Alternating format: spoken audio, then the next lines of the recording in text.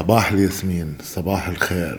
Ce matin, j'ai le plaisir d'avoir avec nous Damien Després. Damien, tu étais là il y a un an environ à Bethléem, dans les cadres des semaines de la gastronomie organisées avec l'Institut français de Jérusalem. On a travaillé ensemble. Ça a été vraiment un grand plaisir de bosser avec toi parce qu'on partage plein de choses dans notre vision de travailler en cuisine aujourd'hui, de travailler responsable, de travailler local. Bonjour Damien. Bonjour Fadi, c'est aussi un grand plaisir pour moi de te retrouver par, euh, par cet appel aujourd'hui. C'est vrai que ça fait un an déjà que je suis venu sur votre belle terre de Palestine et j'en garde beaucoup, beaucoup, beaucoup de bons souvenirs. Voilà. Damien, tu gères deux restaurants dans la région parisienne. Tu es très actif au niveau de la prise de conscience du manger responsable, des filières d'achat pour les restaurants responsables, qualitatives. Euh, tu mets en avant beaucoup les artisans, les producteurs, les personnes qui font des métiers superbes et qui finalement, on existe grâce à eux en tant que chef. Comment les choses ont changé en tant que chef aujourd'hui comparé à il y a 20 ans? Notre métier a beaucoup changé. Tu le ressens comment? Donc moi, oui, j'ai créé mon premier restaurant il y a un peu plus de 10 ans, du coup, au sud de Paris, et j'ai ouvert un deuxième établissement il y a 2 ans. Mais ne serait-ce qu'en 10 ans, j'ai vu que ma façon de travailler a beaucoup évolué. J'ai rencontré des producteurs, j'ai rencontré beaucoup de personnes qui m'ont fait en prendre conscience qu'en tant que restaurateur, on a une responsabilité importante sur le choix des matières premières qu'on va utiliser, sur les filières que l'on va soutenir, parce que déjà, on travaille tous les jours avec des produits, donc tout ce qu'on va acheter comme produit aura forcément des conséquences sur telle ou telle filière. Et puis, on est aussi une source d'exemple et d'inspiration pour nos clients, pour ceux qui nous suivent. Et c'est à nous de donner un peu l'exemple sur le chemin à suivre en termes d'approvisionnement et en termes de soutien aux filières. Alors pour nous, ça va être les filières plutôt françaises, locales, avec une agriculture raisonnée ou bio. Voilà, c'est pour moi des valeurs qui sont aujourd'hui importantes et que j'essaye de mettre en avant au quotidien dans mes recettes et dans mes restaurants. Tu touches vraiment à un point important où je pense qu'on le fait aujourd'hui de plus en plus. Moi, je le fais dans ma cuisine, tu le fais aussi. C'est tout ce qui est mettre en avant la fierté, la dignité de ces producteurs, parce que c'est vraiment des gens qui font un truc fabuleux, qui font un métier fabuleux, qui vivent des vies pas forcément faciles, mais avec un amour et une passion pour ce produit. Tu le mets en avant comment dans ton restaurant? Est-ce que c'est dans un cadre associatif aussi que tu mets en avant cet engagement réel? Alors moi, j'ai la chance de faire partie de l'association Collège culinaire de France, qui est une association, un mouvement militant qui a été monté par tous les grands chefs français pour mettre en avant le patrimoine culinaire français, mais réfléchir aussi à des solutions justement pour soutenir nos filières.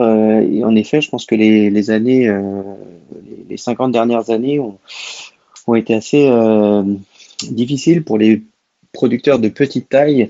J'aime pas dire petit producteur parce que petit producteur, on a toujours une connotation de moins grande importance, alors que nous, on appelle plutôt des producteurs de petite taille qui vendent des petites exploitations parce que c'est souvent des histoires d'hommes, de couples ou de femmes, mais ça reste toujours à l'échelle familiale, à l'échelle humaine. Et donc, cette association Collège culinaire de France, qui a été créée il y a une petite dizaine d'années, je crois, par les grands chefs français, a permis à des restaurateurs comme moi et à des producteurs de se rencontrer. Voilà, il y a un mouvement qui s'est créé autour de ces valeurs de gastronomie et de durable, qui fait qu'aujourd'hui, moi, j'ai rencontré par cet intermédiaire-là euh, tout un tas de producteurs, que ce soit en poisson, en viande, en fromage, en légumes, bien sûr, et du coup, moi, j'ai un peu transformé ma façon de travailler à leur contact, au fur et à mesure de comprendre les problématiques qui sont les leurs.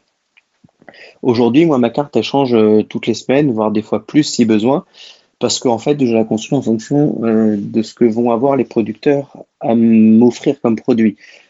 C'est pas moi qui vais décider de tel ou tel produit à travailler cette semaine, mais je vais appeler mes producteurs, je vais voir avec eux. Ça se fait par les réseaux sociaux, ça se fait par téléphone, ça se fait par mail, et on échange, on échange. Et ben, quand il faut faire de l'agneau, on fait de l'agneau parce que c'est le bon moment.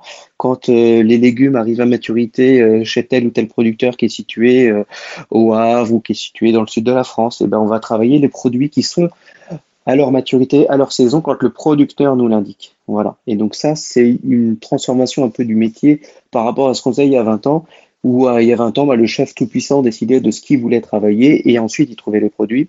Aujourd'hui, moi, j'inverse un peu les rôles, c'est-à-dire que c'est le producteur qui va me dire quels sont les produits qu'il va falloir travailler en ce moment et quels sont les produits que je vais devoir mettre à la carte. On a changé notre façon de travailler aujourd'hui.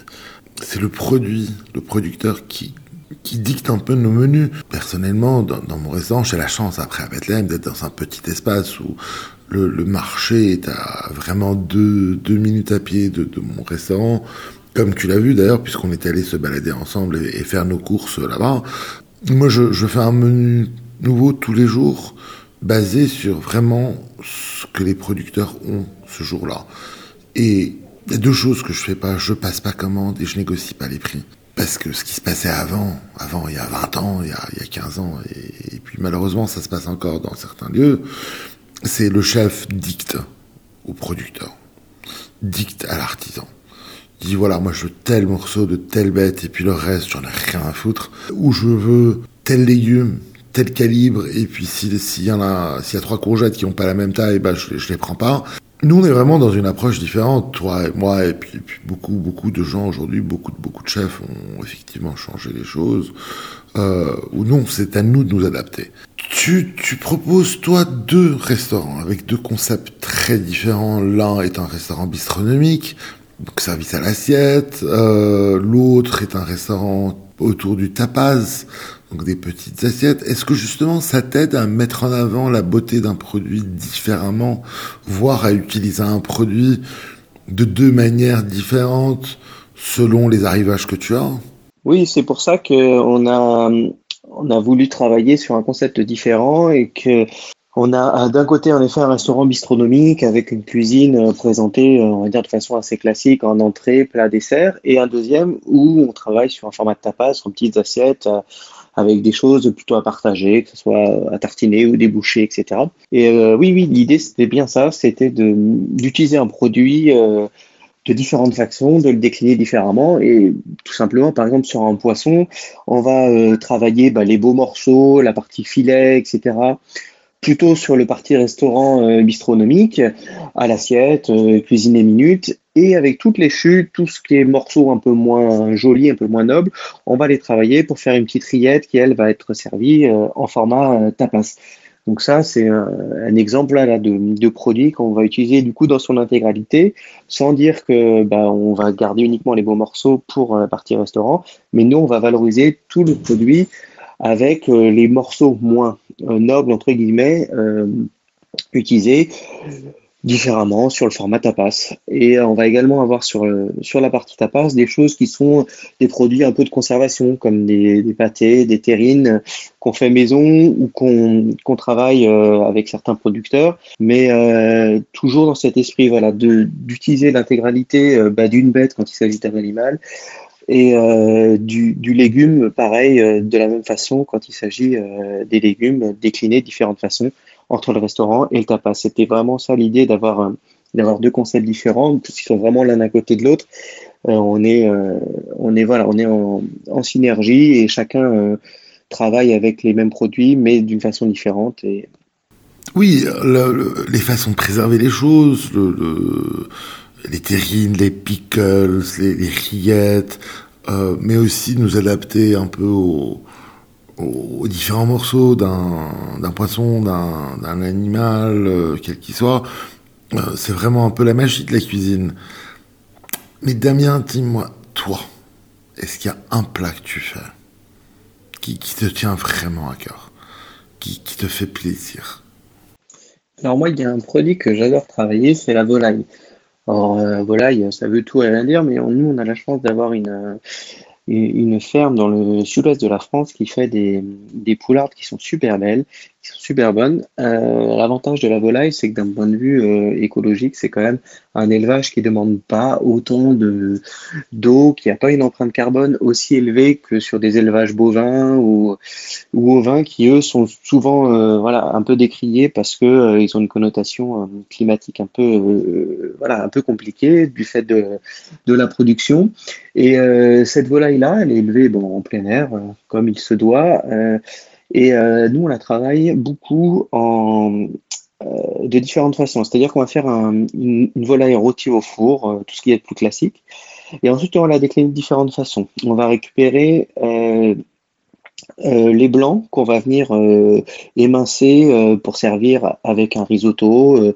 Alors, on a du riz de Camargue qui est formidable. On fait un petit risotto avec des champignons, avec des carottes, avec des courgettes, avec les légumes qu'il y a voilà, selon le moment. On va récupérer bien sûr la peau qu'on va faire croustillante au four, qu'on va venir sécher, qu'on rajoutera par-dessus ce risotto. Et après, on va récupérer plutôt les cuisses et tout ce qui reste sur la carcasse pour faire une petite rillette de poulet qu'on servira sur des petits toasts de pain grillé comme ça, soit en entrée, soit en tapas. Et bien sûr, la carcasse, on la garde pour faire un bouillon de volaille, le bouillon qu'on va utiliser pour faire le risotto, bien sûr. Voilà. Du coup, on utilise un produit dans son intégralité avec, pour moi, la meilleure utilisation possible par morceau. C'est-à-dire que le filet, il faut qu'il soit servi, émincé, fin, voilà, mis bien en valeur parce que c'est un beau produit. Les cuisses qui ont plus de gras, plus de fondant, plus de chair, on va les travailler comme ça en rillettes. Et la peau du poulet, c'est quand même un souvenir d'enfance qu'on a souvent ici parce que on en trouve sur tous les marchés du samedi ou du dimanche et que c'est quelque chose de culturel chez nous, ce poulet rôti. Et du coup, là, j'adore moi cette peau, la faire sécher au four jusqu'à ce qu'elle devienne vraiment très croustillante et qu'on puisse presque la casser entre ses doigts pour venir faire un petit crumble sur le risotto. Et le risotto, pour qu'il ait vraiment un goût, un supplément, la carcasse voilà, qu'on utilise pour faire le bouillon, c'est juste magique, quoi. Damien, tu nous mets l'eau à la bouche ce matin avec cette volaille déclinée de différentes façons. Mais tu parles de bouillon. Moi, c'est un truc qui me tient vraiment à cœur, le bouillon. Le bouillon, j'ai le souvenir, que ce soit dans la cuisine de ma grand-mère, que ce soit dans les cuisines où j'ai fait mes classes, où j'ai été formé, on avait toujours une grosse marmite dans laquelle on faisait nos bouillons. Et finalement, qui servait non seulement à créer un bouillon de qualité, un bouillon naturel, un bouillon plein de goût, mais aussi à créer une façon de faire pour utiliser au maximum, que ce soit les carcasses, que ce soit les os, que ce soit les herbes, que ce soit les légumes, mais vraiment les utiliser jusqu'au bout et puis en extraire ce jus miraculeux. Malheureusement, j'ai l'impression que ça a beaucoup disparu, qu'aujourd'hui ces poudres en boîte, on les voit dans beaucoup de restaurants. Alors c'est vrai que cette culture du bouillon et de la sauce en France, nous, c'est vraiment fait partie de la cuisine française, hein. Les plats cuisinés, les plats en sauce, c'est vraiment un héritage culturel qu'on a. Et c'est vrai que c'est quelque chose qui s'est beaucoup perdu, je pense, dans les années 80-90. Parce que ça prend peut-être un peu de temps à faire. Et surtout, il y a eu un lobby, en tout cas une habitude qui a été prise pour améliorer l'hygiène dans les restaurants. Et c'est vrai que les fonds de sauce ont souvent été décriés à cause de ça, parce que c'est des cuissons lentes, avec des os et des choses comme ça.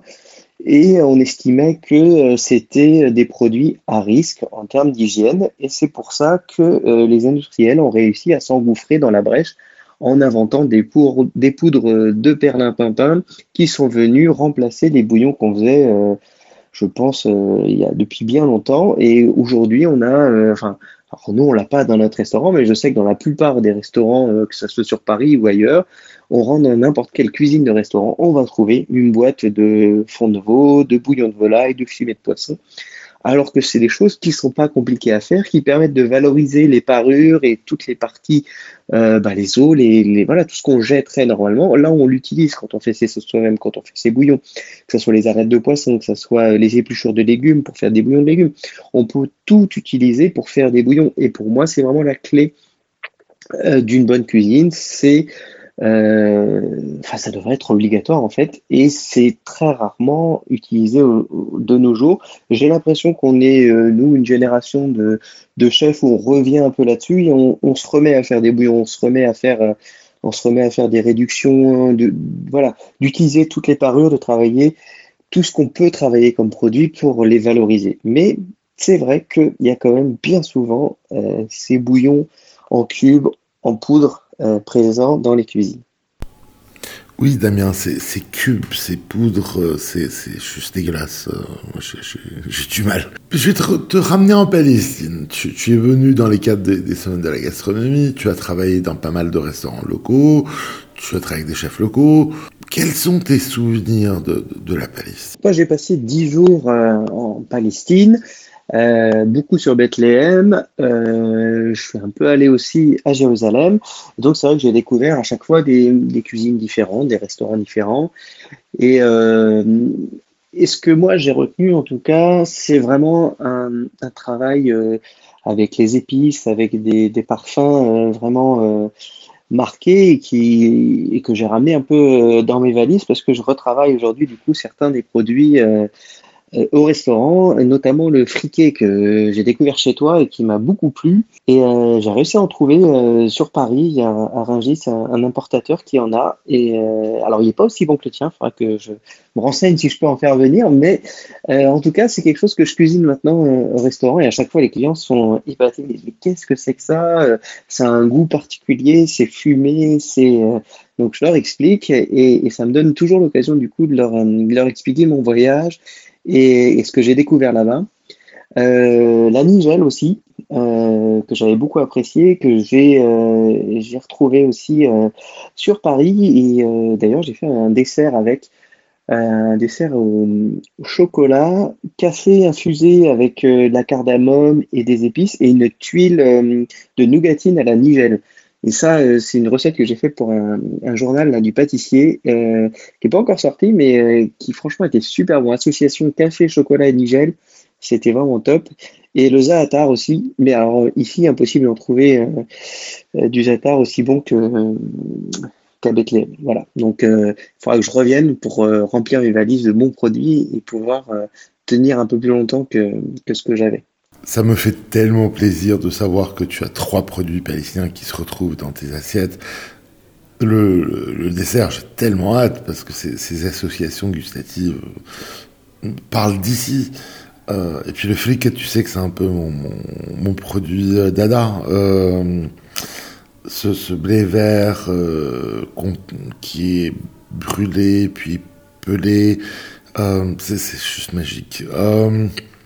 Damien, tu as mis beaucoup en avant tes engagements éthiques, tes engagements de valeur vis-à-vis de tout ce qui est notre métier de l'alimentaire.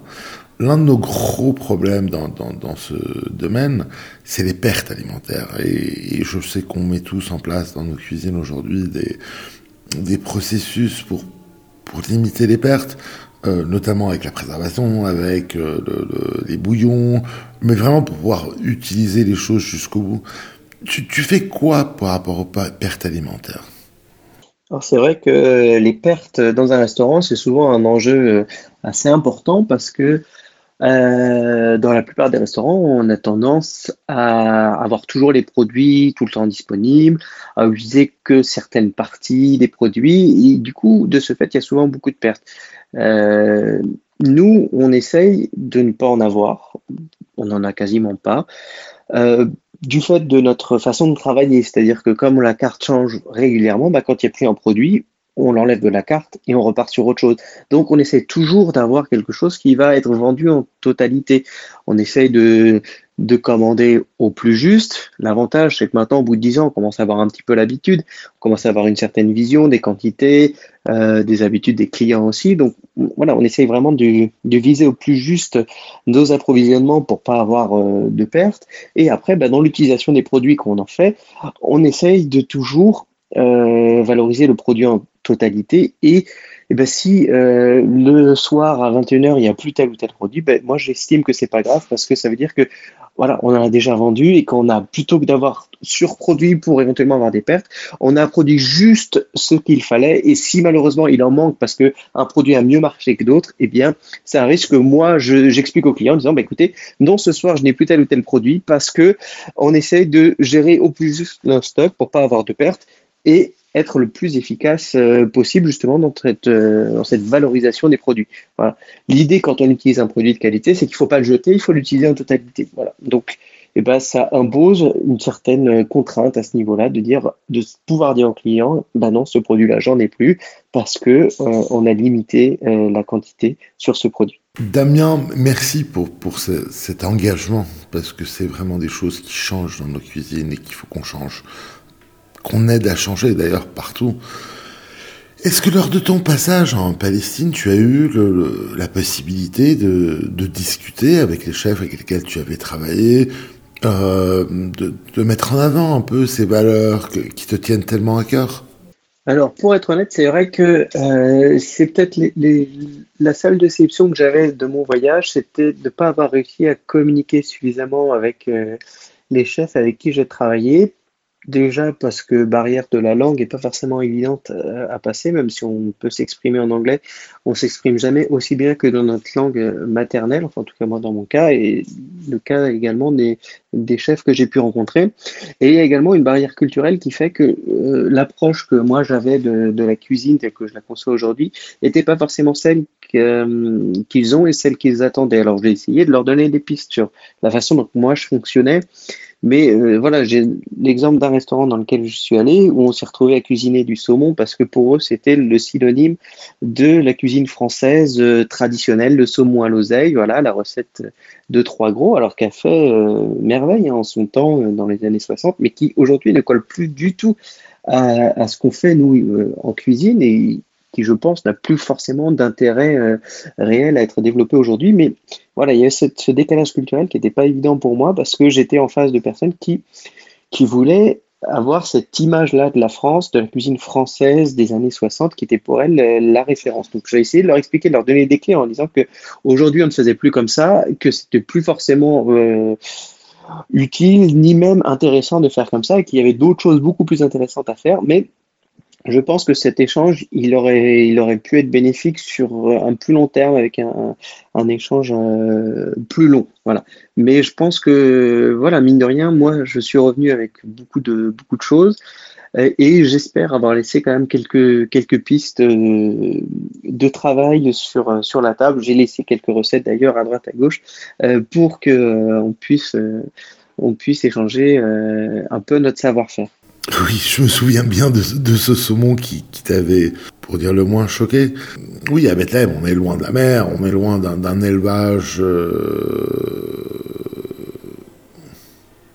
Oui, à Bethléem, on est loin de la mer, on est loin d'un accès aux poissons responsables, frais.